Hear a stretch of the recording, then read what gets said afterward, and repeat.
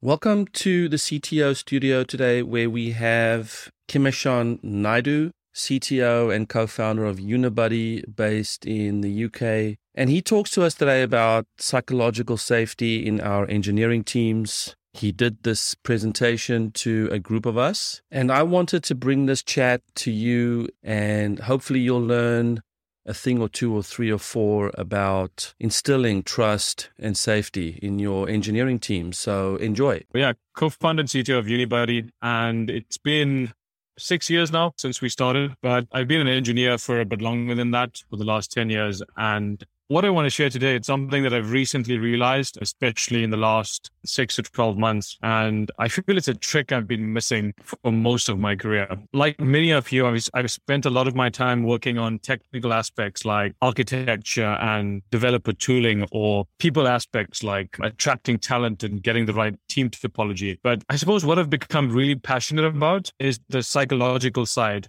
of building elite engineering teams. And I found it's the psychological and emotional scaffolding that really holds together all these things we talk about. So I believe what I'm going to share is really critical to all of us. And it's what I call the psychological architecture of your team. From 7 CTOs, my name is Etienne de Bruin, and you're in the CTO studio.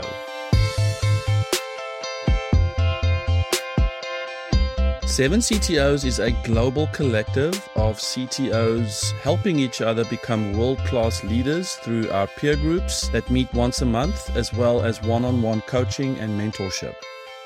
We carefully assemble our forums with 7 like-minded people who are at similar and adjacent stages with their companies. They help each other solve challenges unique to technical leadership roles. Each forum gets assigned an executive coach who leads conversations of emotional support and growth, as well as holds space for difficult conversations we need to have sometimes. Check out 7ctos.com and apply today. Mention CTO Studio and get a free strategy session with yours truly. And I truly look forward to hearing from you. Now, what do I mean by psychological architecture? Psychological architecture is a framework that recognizes, acknowledges, and supports what makes engineers human and what makes them tech. If we don't have this, it limits the impact of all the great technical work that we might be doing. And this is why I think we need to focus it as technical leaders, as CTOs or other engineering leaders. One is we tend to focus on tools and processes as technology leaders. And the Agile Manifesto, as we all know, talks about focusing on people over process and tools. And if we're neglecting team psychology, it might be because we think it's something less measurable or it's HR's job. And I'm here to talk about why it is our job and why we actually can measure and quantify this as well. And lastly, psychological architecture, it offers best practices that makes us better engineers by focusing on how we behave and interact with each other instead of what technical skills we have or what engineering practices that we're applying. So what I'm hoping to do today is offering a framework that you can use to build the psychological architecture into your department. But first, let me spend a few minutes talking about how I came up with this framework. So when I first started building teams, I did what I think most technology leaders do when they're building a team. I took things that were measurable, that were in all of the recommended books, that were clear best practices. And I made sure we implemented these best practices at Unibuddy. So as we grew, however, I started to really wonder why we weren't innovating like we used to perhaps 5 years ago. And I thought about whether it's my fault for not empowering our product squads enough. On the other hand, I questioned, was it possible that we had focused too much on process and it was now detrimental to getting the best out of engineers? And the last question that I posed to myself, was it inevitable that as you become bigger, every organization suffers from this feeling of dwindling speed and innovation? And I really wanted to find the answers to this. And the engineer in me wanted to go out and read everything I could to find out. I started looking around and I realized I needed to go beyond these, traditional books that we're all reading. And one of the first things that came across my desk is the State of DevOps report, which some of you may also have read.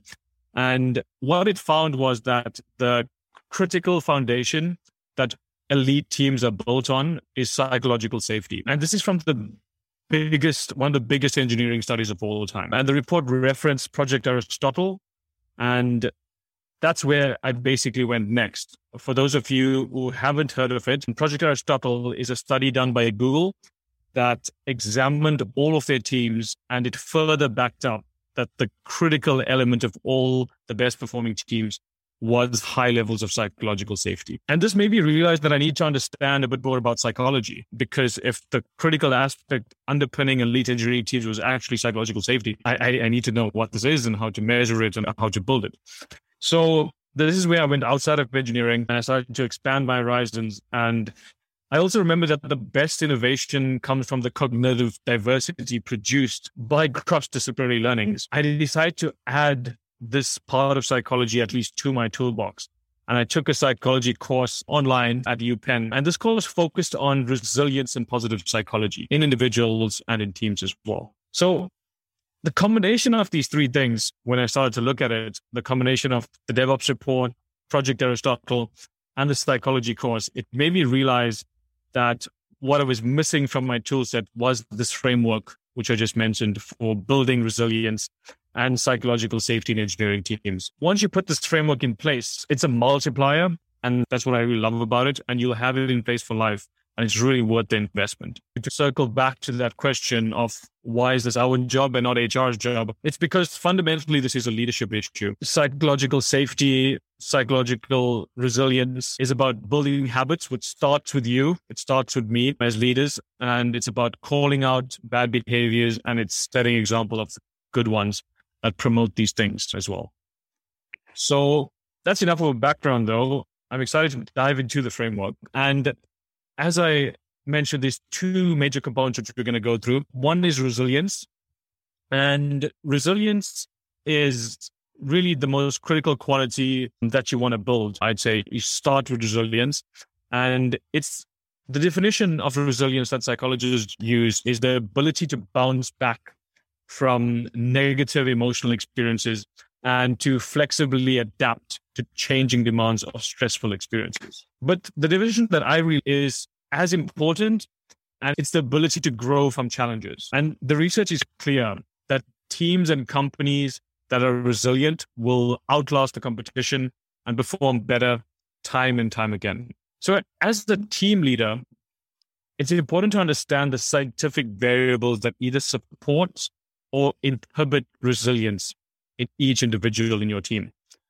Now, there are 8 of them in total. I won't go through all of them, but what you need to know is that there's some variables that you can't affect or change, such as biology or genetics, which affects resilience in individuals or your team.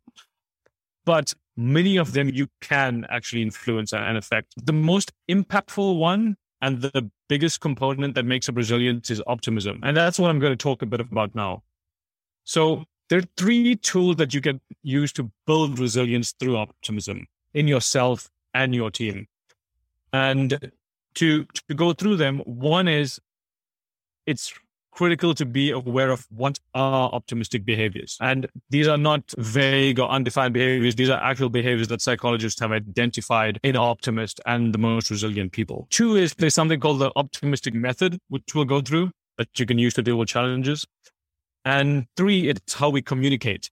And psychologists have come up with 3 attributes of communication that make up optimistic communication, and that's using external, temporary, and specific language. And we'll go through what that means as well. So first up, the first tool in this is being aware of the optimistic behaviors. And it looks like a long list, but there's really just these 9 critical behaviors that optimists display, right? And it ranges from being skillful at identifying problems to being approach-orientated, which means coming up with strategies instead of avoiding problems. I do want to highlight 2 behaviors from here and tell you a bit of a story about each one in terms of how they can be very powerful when you promote the behaviors and your team starts to show these behaviors. So the first one is And one of the most useful optimistic behaviors is reframing problems as challenges instead of threats. To give you an example, a few months ago, we were implementing a tool called Haystack at Unibuddy. And this was to measure engineering KPIs. Some of you might use it as well. So these KPIs like your typical DORA metrics, deployment frequency, cycle time, etc. And when we started to implement this, I noticed that some of our squads, our product squads, felt a bit intimidated by this. And they confided in me that they were worried that the numbers might not look good. And at that point, I realized that they felt threatened by this tool. So I attempted to reframe it and suggested they look at it differently. And I posed the question, what if you use these KPIs as an opportunity to identify technical debt or challenging engineering work that will improve the KPIs? And then after that, I slowly started to see that they were more curious than frightened to see the KPIs and to figure out how to influence them in the right direction. And the result of it was that I noticed squads taking more ownership of their technical roadmap.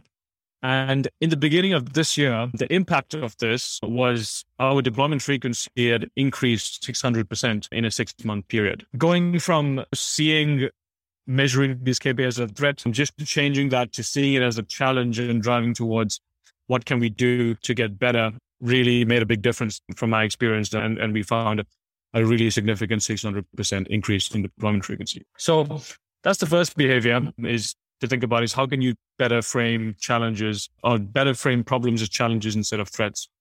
The second behavior that I wanted to highlight, another very powerful one, is how can you use humor to deal with situations, especially stressful situations. So this is an optimistic behavior that can instantly change the atmosphere and improve team morale. Again, let me give you an example. A couple of years ago, when we had some downtime due to a server that had stopped working. And at the time, we were hosting our apps on Heroku instead of AWS. So one of our senior engineers, they had 2 tabs open in their browser. One of them was our QA environment, and the other one was our production environment. And what happened is that they were planning to turn off the QA server, but they lost track of which tab they were in.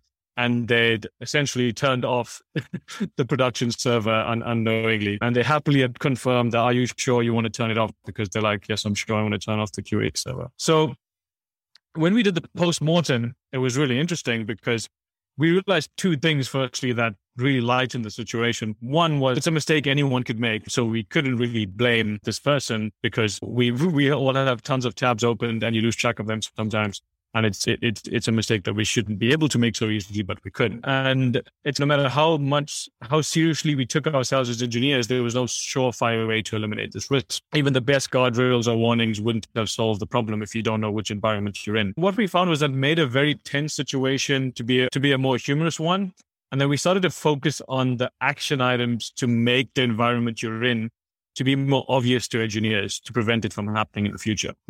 By using humor to lighten the situation, you also allow people to focus on the problem and to take pressure off someone feeling like they're in hot water or they're being blamed. And we all know that blameless postmortems is what we really want to strive for as well. So those are just 2 behaviors of optimists that I've highlighted. And ultimately, you want to be aware of all 9 behaviors. You want to show them to your team, praise team members when they exhibit these behaviors. And you can even look at incentivizing these behaviors in your career progression framework and company value system as well. So that's the first tool when it comes to optimism and resilience, is using these behaviors to advantage. The second one is applying the optimistic method. And this is a simple formalization of one of the optimistic behaviors, really, which is in the previous list. And that is optimists focus on aspects of the problem that they can control and accept what they cannot control. Now, we face a variety of challenges as tech leaders, from unexpected product delays to tough hiring markets to team members that might be difficult to work with. Make a list of the things you can control in the situation. 2, make a list of the things you have to accept. And 3, write down a list of action items that you're going to go forward with. And I promise you, this will take you 5 minutes, but you'll instantly feel a lot better and more optimistic about the problem and the issue you're facing after doing it. And if you develop this habit and train your team to do the same, it will make your whole organization more resilient through building this optimistic habit into your day-to-day as well. So that's a quick second tool.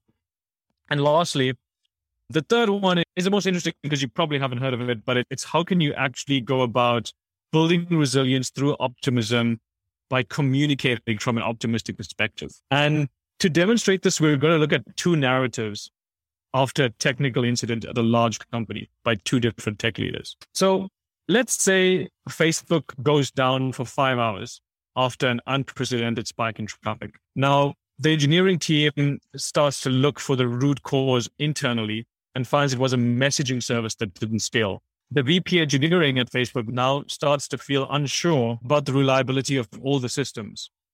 If it happens to one service, it could happen to any service. Both the VP and the business teams now start to feel a lack of confidence and a lack of confidence in the reliability of all products, which starts to turn into a lack of trust of the entire engineering team. Now, the lack of trust spreads amongst the engineering team, and then they start to feel that they aren't doing well in general. And they feel that they're stuck with poor, untrustworthy, and unreliable systems. So some of you might have seen this before in companies you've been at where an incident happens and all of a sudden it balloons and it spreads into a ton of negativity and it makes everyone feel really under pressure, under stress, and feeling like they're in a situation that's not fixable. So the situation goes from a single problematic incident to the team feeling like it's the end of the world as they know it. And psychologists call this way of describing the situation to be internal, stable, and global.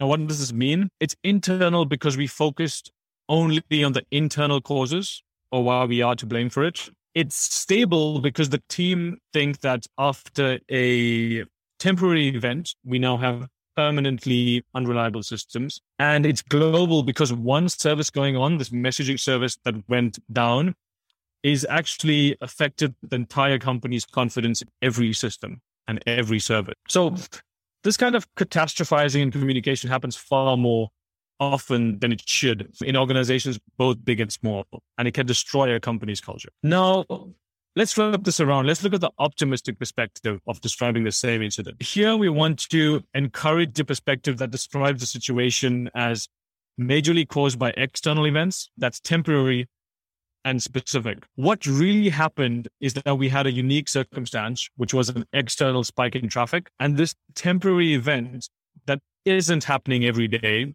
caused a specific single service out of hundreds of services to go down. And the other 99 of our services actually scale exceptionally well. So in reality, only 1 in 100 services are problematic. And when we start to describe it like this, we're saying we're actually doing well as an engineering team, but we've had a setback. And the team should now focus on fixing the specific problem and prevent it from happening again. So you can apply this process to any event that could create negative feelings in your team. If you had to fire someone, if you had a product launch go bad, if you had someone resign, how did you describe that situation to your team? What was the impact of it? And how could you have done it differently? Now we're going to look at safety, which is the second and final component of the framework. And psychological safety is a term coined by Professor Amy Edmondson at Harvard University about 15 years ago. Not too long ago, but it's definitely become a bit of a buzzword today.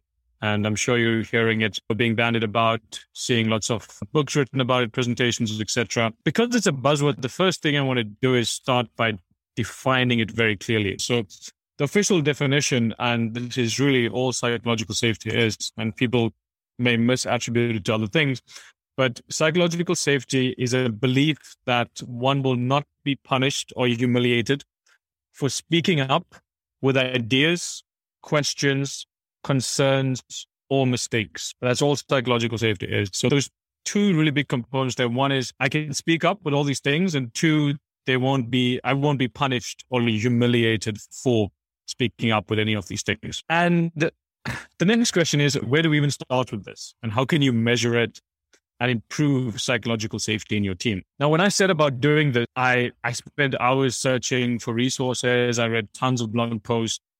And to be honest, most resources I found are a bit vague. and they don't provide you with actually concrete action items that you can take to do this. But there was one excellent resource which I'd recommend. And I don't believe in reinventing the wheel, so I'd much rather you go and look at this resource. This is the Psychological Safety Toolkit that you can download at this website, psychsafety.co.uk. And now there's a bunch of amazing documents in it, and it's impossible to go through all of it. But I wanted to highlight like the real few critical pieces of information to give you an idea of what you need to do to measure and build psychological safety in your team. So the first starting point is to understand what are the three fundamentals of safety. And these are the babies, again, you need to be aware of and you want to incentivize in your team. The first one is creating the space to speak. And the questions to really ask yourself over there is, how are you modeling curiosity and encouraging your team to question and challenge both yourself and other team members? So how are you actively creating that space for people to speak out versus passively expecting it, or because you say it's our culture to speak out, so everyone should speak out, right? That's not the same thing. You need to actively be cultivating spaces for people to speak out. The second is the belief that everything is an experiment. So we know how important framing is because we discussed framing problems as challenges instead of threats. And it's really important to frame work as a learning problem and as an experiment. And my question I'd pose to you is, how many of you are framing work as a learning problem versus an execution problem? Because the framing you really want is framing as a learning problem versus we just need to execute, get X, Y, and Z done. And the third fundamental cornerstone of psychological safety is admitting your mistakes. And the question, again, to really pose to yourself here is, how often do you acknowledge your own mistakes and fallibility? And have you set the example of a leader to actually speak out and admit to making a mistake? And have you encouraged others to do the same as well? So this is an overview of what safety is made of, and it's starting points where you can start doing this from tomorrow. Creating a safe space to speak actively, framing work as a learning problem and as experiment, and admitting to your own mistakes and encouraging your team to do the same. Now, the question is, okay, we know what safety is and we know what the fundamentals are. The first step is to measure where you currently are in your team. And this is quite an easy step to do, to be honest. It involves sending out a quick Google form consisting of these 10 questions. You'll find these in the toolkit. Now, these questions are adapted from Amy Edmondson's Fearless organization. So they've been extensively studied, they've been extensively tested, and they're very carefully cultivated questions that will bring out and extract the right insights from your team. It will take each of your team members like 5 minutes to do. It should be done completely anonymously, and you'll immediately be able to then identify the current state of safety in your team. So this toolkit also shows you how to analyze the response and how to score your team on safety once you've sent this out. So it's just 10 questions to send out, and you'll immediately be able to measure safety in your team. So I'd highly recommend doing that. It's the low-hanging fruit. It isn't really an excuse to not be able to get this out pretty quickly.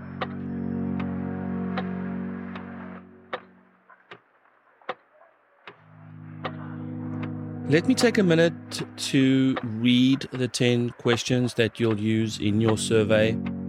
These questions were adapted from the Fearless organization, which is copyrighted by Amy Edmondson, 2018.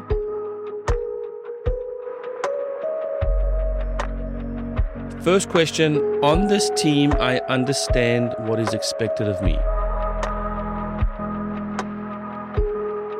Secondly, we value outcomes more than outputs or inputs, and nobody needs to look busy. Number 3, if I make a mistake on this team, it is never held against me.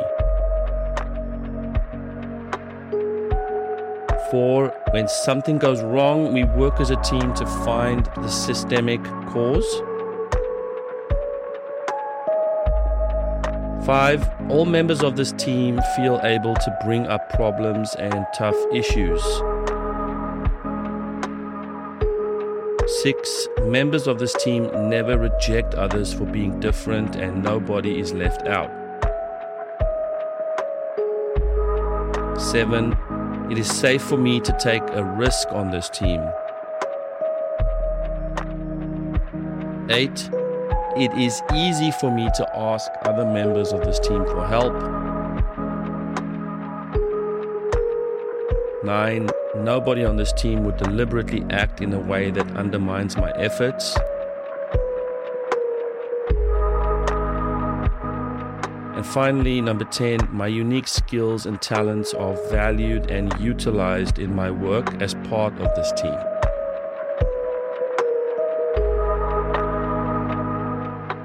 The next part of safety is that there's often a misconception that psychological safety is about being soft or accepting lower standards. And the definition of safety we discussed has nothing to do with that. In fact, a culture of psychological safety should enable higher standards of performance, because you're going to speak out if you see something not done according to how it should or in better ways. However, the problem is that you can have high levels of safety. So say you send out the survey and you find that, oh, my team's really psychologically safe, but you're seeing that results are not good still. And the problem there is you might have high levels of safety, but low levels of drive. Now, this is the psychological safety quadrant. And you can see up on the y-axis, you've got psychological safety. And on the x horizontal, you've got drive. Now, that situation which I just spoke about, you might have a team in a comfort zone where you have high levels of safety, but low levels of drive. And to actually achieve a high-performing team, you need to have high levels of safety and drive, and that's where you will get that high performance. So if you do the survey and you find that psychological safety is really high, then you need to start looking at why it might be that drive is low in your team. Do they know what their purpose is? Is your mission clear? Have you given people enough ownership? Do they have enough autonomy? Kind of Daniel Pigg's drivers' attributes of drive then come in over there.